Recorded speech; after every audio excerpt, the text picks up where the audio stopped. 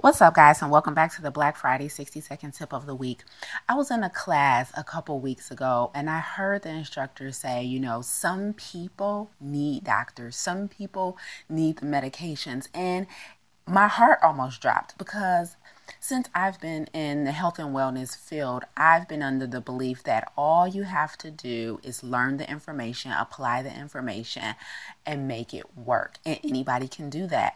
But when he said that that's not the case for everyone, some people will never do the work. Some people will never put in the effort and the energy into what it takes to really get their health under control and to be in control of their health for the rest of their lives. It struck a chord with me. And I realized after working in this field for so many years that he's right. There's no way 100% of us are going to do this the right way. So with that, I say decide what side you're going to be on, but understand that you really do have a choice.